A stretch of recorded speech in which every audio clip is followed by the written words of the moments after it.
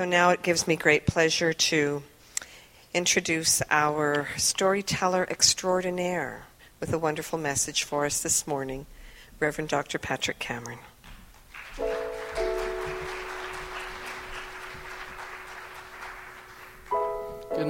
Good morning. Oh, if you'd like to stand and sing with me and say a prayer, and if you'd like to stay seated, please do that. And some of you just keep dozing where you are. It'd be all good too.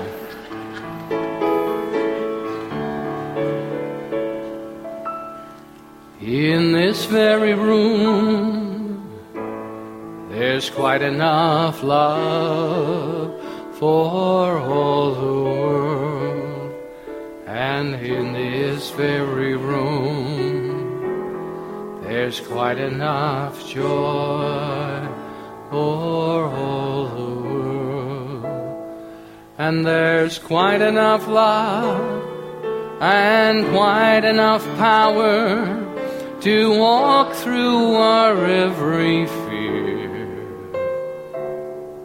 For Spirit, one Spirit is in this very room,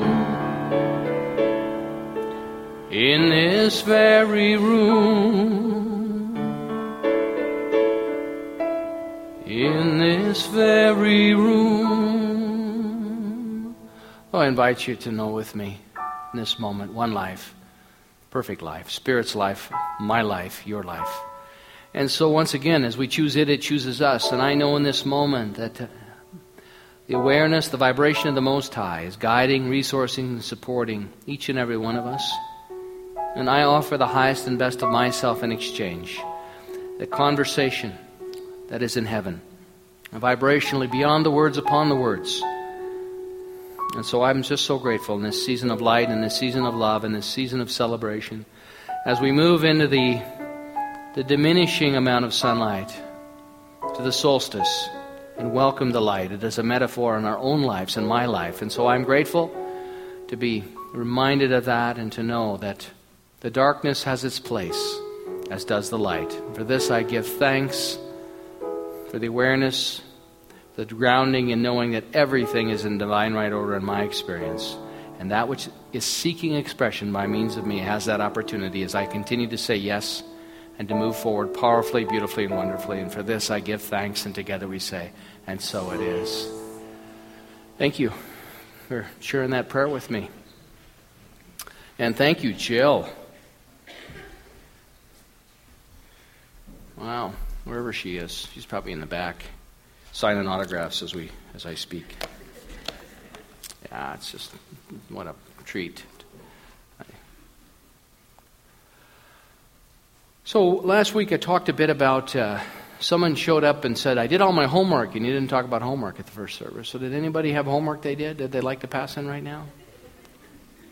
Because you hate to give a homework assignment and not collect it, as many of you teachers know. But part of the whole idea around, last week I talked about this idea of elegant endings and new beginnings. And this is a season that I think there's a wonderful energy around this season. I mean, for many people it's around commerce. You know, I was coming out of Bonnie Doon Mall empty-handed yesterday, and I saw one of our members, and she said, "Are you doing all your Christmas shopping?" I said, "Well, kind of, you know." And I was down there actually picking a book up that I was going to speak to, one of the books that I'm going to use it next week, and it actually came in, so I went to pick it up. But for me, it is wonderful about the exchange, the gifts. But the gifts, the wonderful gifts that are so available to us, are there's a level of participation in that. There's a depth of opportunity for us. And I love that about our teaching. I love about what we teach, because we really are we teach an intangible. And we are about this idea of the continued filtering of consciousness in our own way, in our own experience of life. So I wanted to share, I've been using a series of stories this month because there's some great Christmas stories around it, and Jill's song was so appropriate. I didn't know what she was going to sing, but the grown-up Christmas. And there's actually a story. I'm going to grab my storytelling chair over here. It's called A Kidnapped Santa Claus. And A Kidnapped Santa Claus was written by L. Frank Baum, who also wrote The Wizard of Oz. I'm not going to read all of it because I'll just hit on some of the highlights. But it's interesting. Here's the guy that wrote the Wizard of Oz, which was sort of a yearly ritual when I was a kid. You know, we all had to stop because The Wizard of Oz is on Sunday night at 6 o'clock. So we'd all huddle around the TV and watch that legendary program. And so Baum wrote this, don't know what year, but he talks about Santa Claus lived in the Laughing Valley. And so the Laughing Valley was a very joyous place. He called it laughing because everything there was happy and gay. The brooks chuckled to itself, and it leaped and frolicked and between the green banks. The wind whistled merrily in the trees. The sunbeams danced lightly over the soft grass. And the violets and wildflowers looked smilingly up from their green nest. To laugh, one needs to be happy. And to be happy, one needs to be content. One of the things I think is interesting is how science is catching up with what we teach, in the idea that happiness really is a choice, and that depending on environment and people we're around can help determine some of that happiness. Also on the other side of the valley were the daemons, and the daemons represent qualities. Now Santa Claus really represents a quality of spirit. It represents an essence, as do the daemons. And the daemons comes from the Greek mythology, but it really represents a quality. So the daemons lived in the mountain caves, and they grew to hate Santa Claus very much, and all for the simple reason that he made children happy. The cave of the daemons are 5 in number. A broad pathway leads up to the first cave, which is finely arched cavern at the foot of the mountain. And each cave is occupied by a daemon. The first one is the daemon of selfishness. The second one is the daemon of envy. The third cave is the daemon of hatred. The fourth is the daemon of malice. And then there's a small pathway that they all lead to, which is the fifth cave. And it is called the daemon of repentance. And as the rocky floors of the passage are well worn by the tracks of passing feet, I judge that many wanderers in the cave of the daemons have escaped through the tunnels to the abode of the daemon of repentance. Now last week, one of the reasons I thought that was such a good fit, last week I talked about this idea that we're at a point in time when it's giving birth. It's hospicing what wants to die, and it is being the midwife to what wants to be born in our experience. In order to do that, and why it's important, is that we have to create space in our own awareness and our own consciousness, and that's the shift in perception. And so I talked about this idea of regret, blame, and shame. It's very easy to carry those things with us. But those are indicators of where we are, which can lead to the pathway to envy and jealousy. And so I found this story, and I thought it very interesting because it's really about our lower nature. All of these daemons represent our lower nature, what the Hindus talk about. And so the daemon of repentance is said to be a pleasant sort of fellow who gladly opens for one a little door, admitting you into fresh air and sunshine. So the pathway gets narrower, as Baum writes about it, but it opens the doorway, and all it takes is a crack. So the daemon of selfishness says, I'm getting really lonesome, for Santa Claus distributes so many pretty Christmas gifts to all the children, and they become happy and generous through his example, and they keep away from my cave. I'm having the same trouble, rejoined the daemon of envy. The little ones seem quite content with Santa Claus, and there are few indeed, and I can coax to become envious. And that makes it bad for me, declared the daemon of hatred, for if no children pass the cave of selfishness and envy, none can get to my cavern, which is the hatred. Or to mine, added the daemon of malice. For my part, said the daemon of repentance, it is easily seen that if children do not visit your caves, they have no need to visit mine, so that I am quite as neglected as you are. And all because of this person they call Santa Claus, exclaimed the daemon of envy. He is simply ruining our business, and something must be done. So I'm going to fast forward ahead because it's a long story. I'll just give you the cliff notes today. But anyway, so the daemon of hatred and envy and malice all go and they try to convince Santa Claus that what he's doing isn't right. You're messing this up, Santa. The daemon of selfishness says, these toys are wonderfully bright and pretty. Why don't you just keep them for yourself? It's a pity you give them to those noisy boys and fretful girls who break and destroy them so quickly. Nonsense, cried the old graybeard, his bright eyes twinkling merrily as he turned toward the tempting daemon. The boys and girls are never so noisy and fretful after receiving my presents, and if I can make them happy for one day in the year, I am quite content. So Santa's representing the consciousness of unconditional generosity. which is which is really an expression of spirit. And of course, one of the lower natures says, "Why are you giving all this stuff away? Keep it for yourself, because there's not enough." So the daemon went back to the others who awaited him in their caves, and he said, "I have failed, for Santa Claus is not at all selfish." The following day, the daemon of envy visited Santa Claus. And envy, we talked about last week, is wishing things were different. And I said, one of the great things about envy is honoring it, because wishing something were different is a clue that the divine discontent is alive in our lives and we long for a different experience. So it's not a bad thing, but it's really about taking the indicators and the signposts in our lives and saying, you know what, this isn't working for me. There's something incongruent in my life.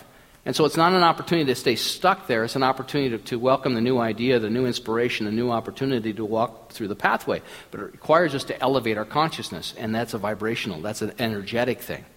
So the following day, the daemon of envy visited Santa Claus, and he said, "The toy shops are full of playthings quite as pretty as those you are making. What a shame it is that they should interfere with your business." So here's the consciousness of not enough. Competition. "They make toys by machinery much quicker than you can make them by hand, and they sell them for money while you get nothing for all your work." But Santa Claus refused to be envious of the toy shops. "I can supply the little ones but once a year, on Christmas Eve," he answered. "And for the children are many, and I am but one. And as my work is out of love and kindness, I would be ashamed to receive money for my little gifts. But throughout all the year, the children must be amused in some way, and so the toy shops are able to bring much happiness to my little friends. I like the toy shops, and I'm glad to see them prosper." So it's not about either or. It's about both and. Yeah, I do this once a year. I do it and he's on purpose. He understands his purpose, which is a great example for all of us, myself included. What is the highest principle? What is the sacred vow? What is the high holy agreement that we make with ourselves that we can carry forward? Because as it's obvious, Santa Claus doesn't get deterred at all. He just stays on purpose. No, I'm just there to give. And those toy shops, they have a purpose. Everything. To everything, there is a season. In spite of the second rebuff, the daemon of hatred thought he should try to influence Santa, so the next day he entered the busy workshop and he said, "Good morning, Santa, I have bad news for you." "Then run away like a good fellow," said Santa Claus. "Bad news is something that should be kept secret and never told." There's an idea, huh? How many of us we wouldn't have anything to talk about, would we? Let me tell you this one. "Run away like a good fellow. You cannot escape this, however," declared the daemon, "for in the world there are a good many who do not believe in Santa Claus. And these you are bound to hate bitterly, since they have so wronged you." "Stuff and rubbish," cried Santa. "And there are others who resent your making children happy and who sneer at you and call you a foolish old rattle-pate. You are quite right to hate such base slanderers, and you ought to be revenged upon them for the evil words." And so Santa looked up from his workbench and he said, "I don't hate them. Such people do me no real harm, but merely render themselves and their children unhappy." Isn't that true? You know, when we carry the bitterness with it, all we're doing is it's just like holding a hot rock, hoping the other person's going to fall over and die. "Poor things, I'd rather help them any day than injure them." And once again, so he's on purpose. Indeed, the daemons could not tempt old Santa Claus in any way, and on the contrary, he was shrewd enough to see he had the wisdom. He had the spiritual wisdom. Shrewd enough to see that their object in visiting him was to make mischief and trouble, and his cheery laughter disconcerted the evil ones and showed to them the folly of such an undertaking. And so they abandoned honeyed words and determined to use force. So now they had to get serious with this guy because he wasn't responding to this. They couldn't convince him. And so there's a whole dissertation here about what happens in the thought process. But Santa gets ready to go out on Christmas Eve with all his toys. He's got everything packaged, and he's up in his sleigh, and he's taken off, and all of a sudden this rope appears out of nowhere. It shot through the moonlight, and a big noose that was at the end of it settled over his arms and body of Santa Claus and drew tight. And before he could resist or even cry out, he was jerked from the seat of the sleigh and tumbled head foremost into a snowbank, while the reindeer rushed onward with the load of toys and carried it quickly out of sight and sound. And so he didn't know what happened. It never happened before. But what they didn't know, and the demons were celebrating. They were rubbing their hands together with cruel glee. What will the children do now?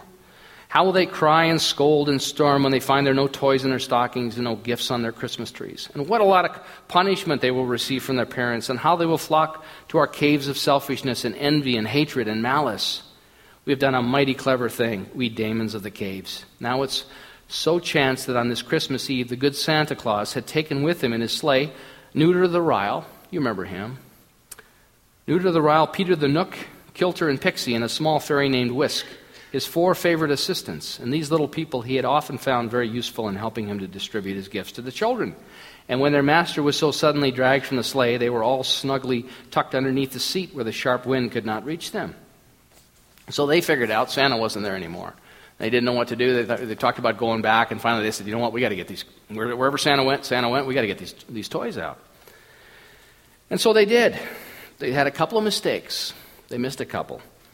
Mamie Brown, who wanted a doll, got a drum instead, and a drum is of no use to a girl who loves dolls. And Charles Smith, who delighted to romp and play outdoors and who wanted a new pair of rubber boots to keep his feet dry, received a sewing box filled with colored worsted and threads and needles, which made him so provoked that he thoughtlessly called our dear old Santa Claus a fraud. But other than that, they did pretty good. So anyway, Santa's now been taken by the Damons, and he's locked in the cave. And they've got the Damon of Malice is guarding him. And he says, the children are waking up, Santa.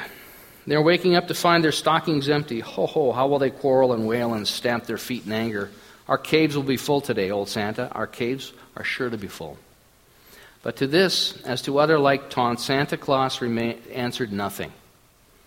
He was much grieved by his capture, it is true, but his courage did not forsake him. And finding that the prisoner would not reply to his jeers, the Damon of Malice presently went away. Now, isn't this true about that whole... See, and it's all a metaphor for our consciousness, but when those ideas start to show up in our consciousness, the judgment, the self-criticism, the critical parent, do we respond to or do we do not engage it?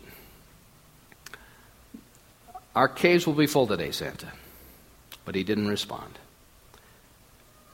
The last personage was not so the last person to come in was not so disagreeable as the others. He was the Damon of Repentance. He had a gentle and refined feature, and his voice was soft and pleasant in tone.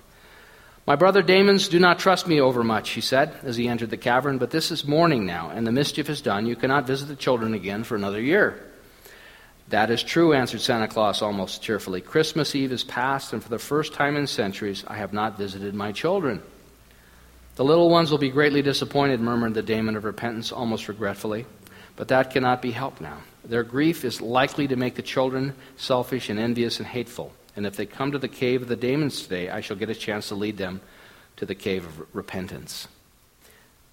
Do you never repent yourself? Asked Santa Claus curiously. Oh, yes, indeed, answered the Damon. I am even now repenting that I assisted in your capture. Of course, it is too late to remedy that evil that has been done, but repentance, you know, can come only after evil thought or deed. For in the beginning there is nothing to repent of. So I understand, said Santa Claus. Those who avoid evil never need visit your cave. As a rule, that's true, said the Damon. Yet you, who have done no evil, are about to visit my cave at once. For to prove that I sincerely regret my share in your capture, I'm going to permit you to escape.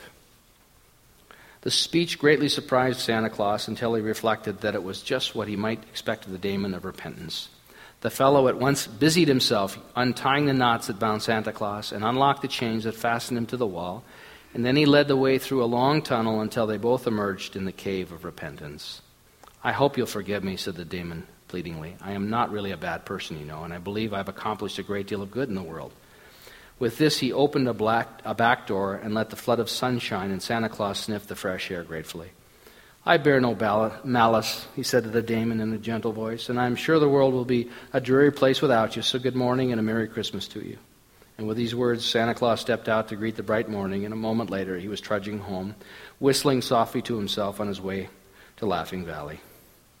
And so as he's marching home, all of the fairies and the nymphs and all the little people are coming his way to save him because they figured out what happened to Santa. And he told them it's all good. It was a wonderful army led by Whisk, Peter, Neuter, and Kilter. And they'd assembled everybody to go rescue Santa Claus. And then it talks about, there's a few other pages about the conversations after that. But one of the great values in this story is it represents all those lower qualities, as I mentioned. Those ideas. And last week we talked about putting things down, elegant endings.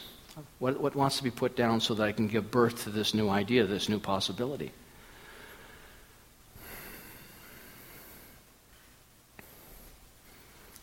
And it is, if we look through all of mythology, it's always about, and see, we all, if it's all good and it's all God, you'll hear us say that, and it's all God. And there's a lot of things that happen in the world that don't look good. And we've had experience, all of us have had disappointments and experiences in our lives.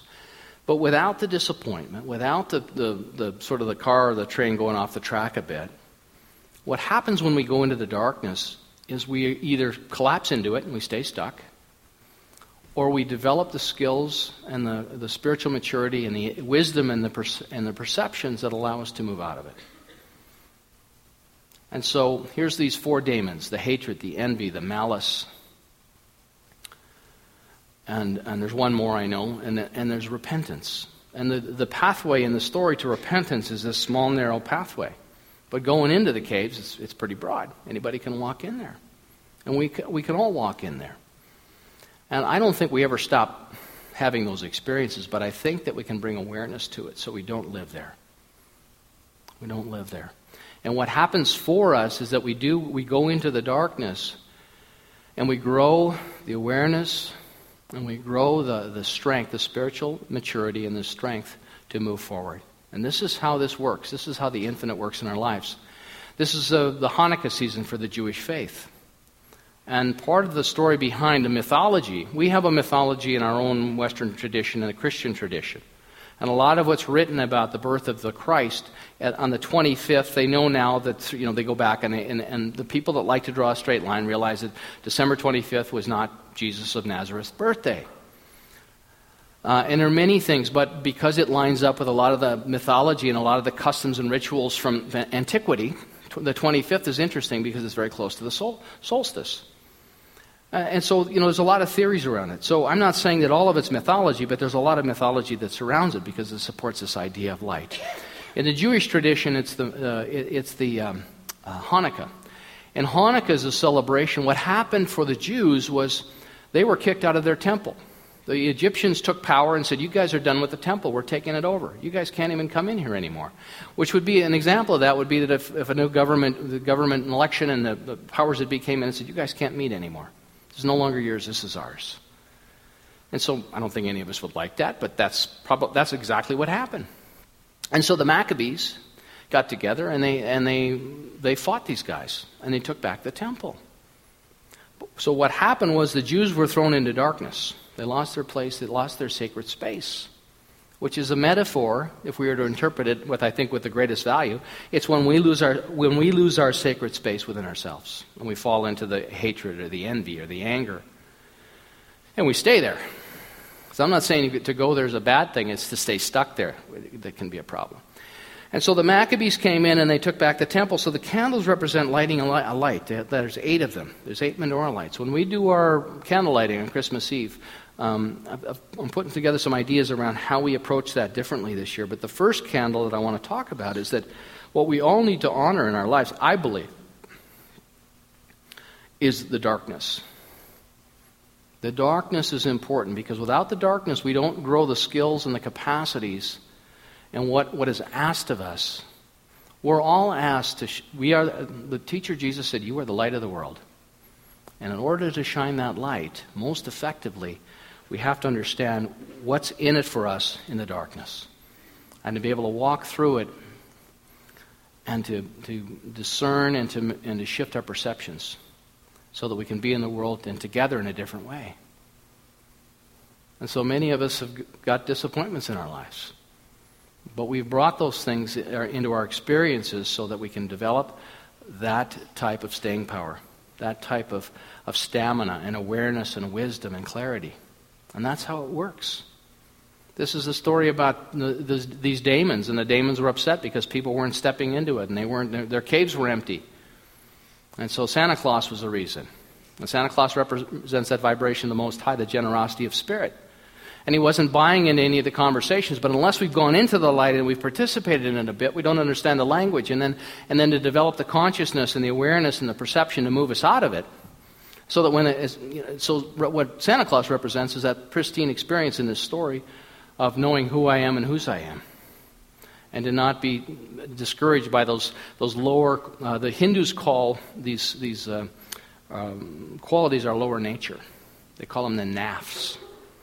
And the Hindus understand this. The great traditions of the world understand the lower nature. So it's living and lifting ourselves up and having the awareness to move forward when we forget, because it's easy to forget. And to me, that's what this season is about. That's what we're doing here. There's a wonderful book by Malcolm Gladwell called The Outliers. And the outliers are groups and people that are outside the norm. I talked about it last week, about being normal. I don't want to be normal. Anybody here want to be normal? Because you look out and read the paper, you see what normal looks like. I don't want to do normal. I want to continue to question the status quo of my own being, my own inner life, and asking myself, is all of this can do, is this something that I stand for? And if not, it's not about burning it down. You know, Santa Claus didn't say, I'm going to destroy hatred, and he just went, I want to go home.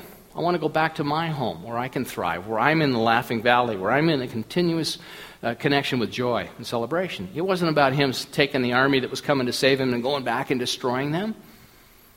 Because then all of a sudden he steps into the consciousness that was keeping him captive. He understands, no, not for me, thanks. No, thank you so much, not going there.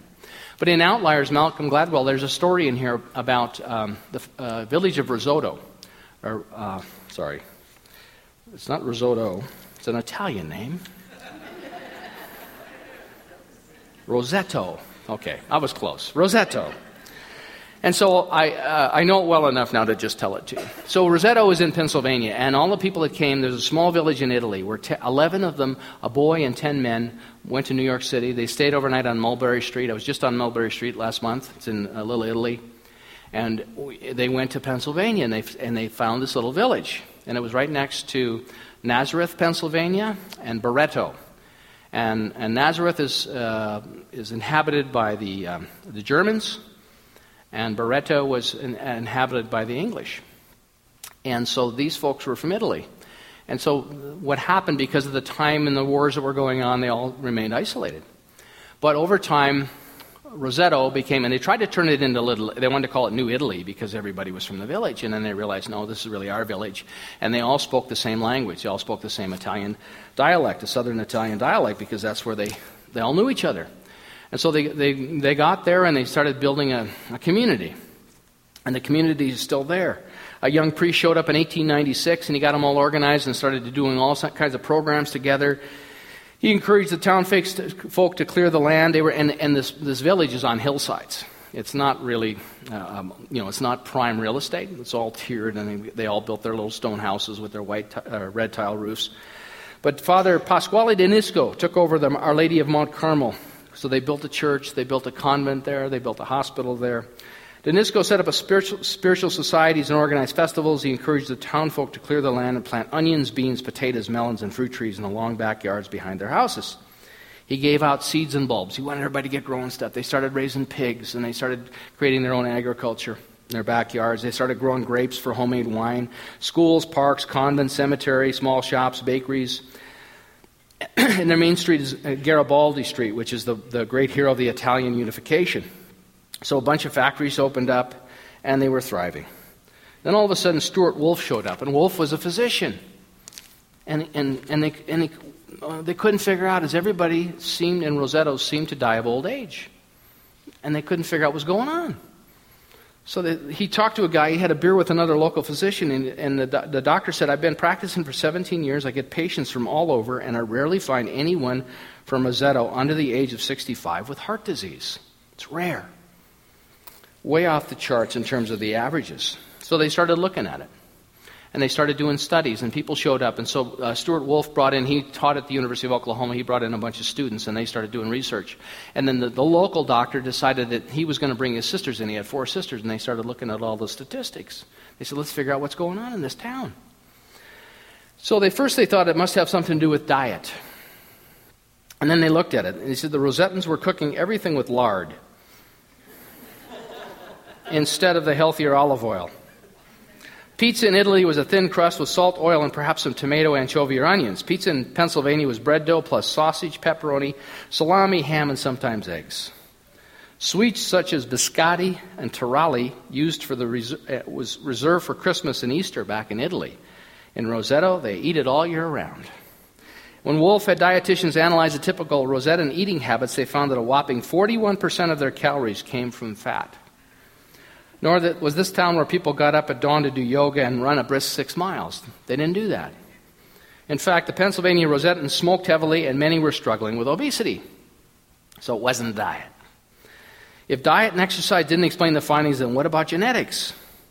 They looked closely at close-knit groups from the same region of Italy, and Dr. Wolf's next thought was to wonder whether they were of a particular hardy stock that protected them from disease.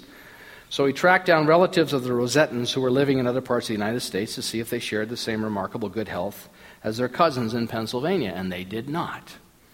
So it wasn't genetics. So then they said, well, it's got to be the geography where they live.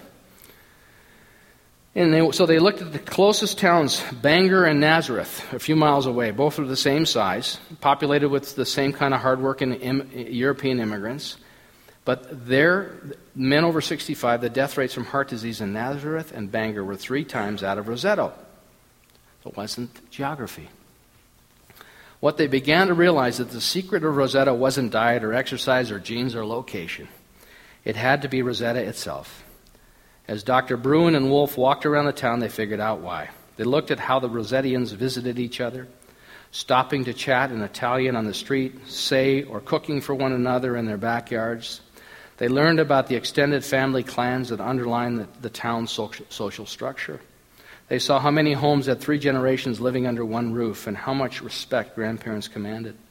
They went to Mass at Our Lady of Mount Carmel and saw the unifying and calming effect of the church. They counted 22 separate civic organizations in a town of just under 2,000 people. They picked up on the particular egalitarian ethos of the community, which discouraged the wealthy from flaunting their success and helped the unsuccessful obscure their failures. In transplanting the Paesani culture of southern Italy to the hills of eastern Pennsylvania, the Rosettans had created a powerful, protective social structure capable of insulating them from the pressures of the modern world. The Rosettans were healthy because of where they were from, because of the world they had created for themselves in their tiny little town in the hills. So then these guys went back to the doctors with their research. And the doctor said, you're nuts. We need to measure this. We've got to be able to measure this. And what they did is they started the conversation. They had to look beyond the individual. They had to understand the culture he or she was part of and who their friends and family were and what town their families came from. They had to appreciate the idea, and this is the most important piece of this. This is truly the answer, that the values of the world we inhabit and the people we surround ourselves with have a profound effect on who we are. It's community. What added to their longevity and thriving, I'm not saying, start eating 41% fat. I'm not recommending that because there's a quality of life. And if you want to do that, I'm not going to argue with you, but I'm just saying that, but it really is about community. It's about the people that we surround ourselves with. It's about the ideas that we invite into our own experience, our own consciousness. And we can choose that. We can choose that. We can look out at the world and we can extract the problems and the difficulties and the things that are incongruent and on all the problems, and we can pour our energy into that.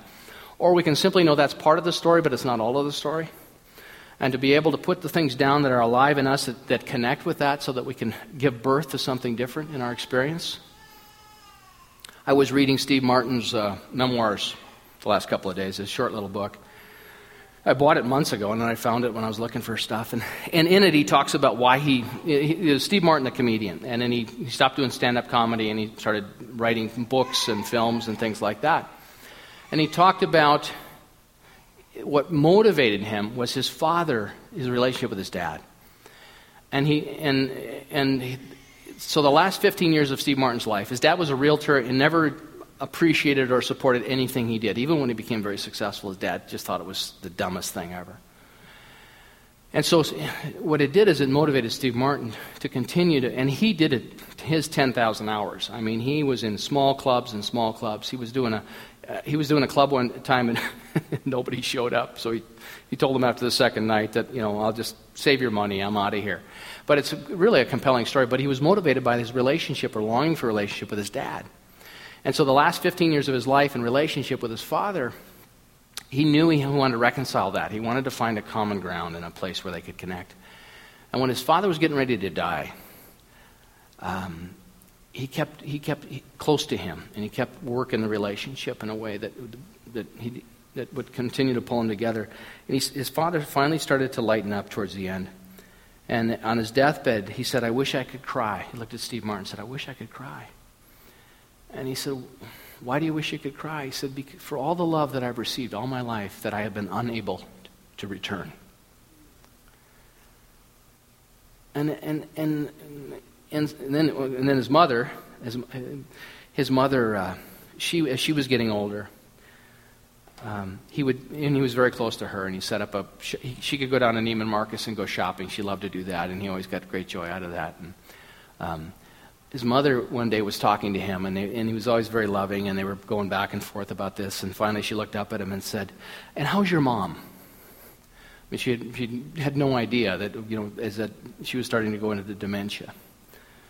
She said to him also, "Have I ever had a miscarriage?" He says, "No, Mom, you never had a miscarriage." He says, "Oh, good, knock on wood."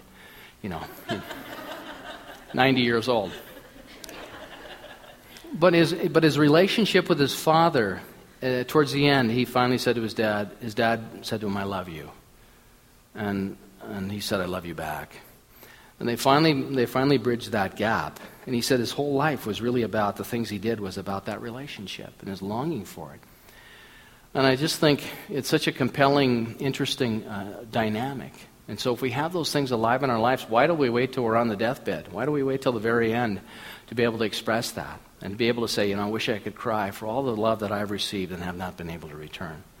And those are the gifts of the season. Those are the gifts of awareness that life is just life. Here's Jill that comes all the way back from Ottawa. I told her, they have planes that fly almost every day from Edmonton to Ottawa, so we can invite her back into our community. But it really is, so this community, I am so grateful. So I want to tell you from the bottom of my heart, I'm so grateful for the love that I have received, my family's received in this community, and the love that we've been able to share and extend with one another. And a lot of it's not verbal.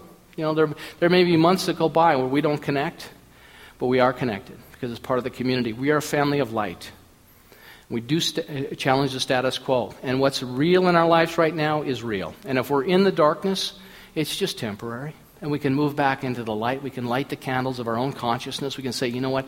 I'm ready to step up in the world in a different way right here and right now. And that's what this transition is. That's what this season of light represents for us. We see it throughout Scripture. We see it throughout the life of Jesus. We see it through the Jewish tradition, the Hindu tradition. And all of the traditions have this idea around light. It is giving birth to that light. And to being able to say to one another and be in community and surround ourselves with the ideas and the people that allow us to thrive and continue to give our gifts.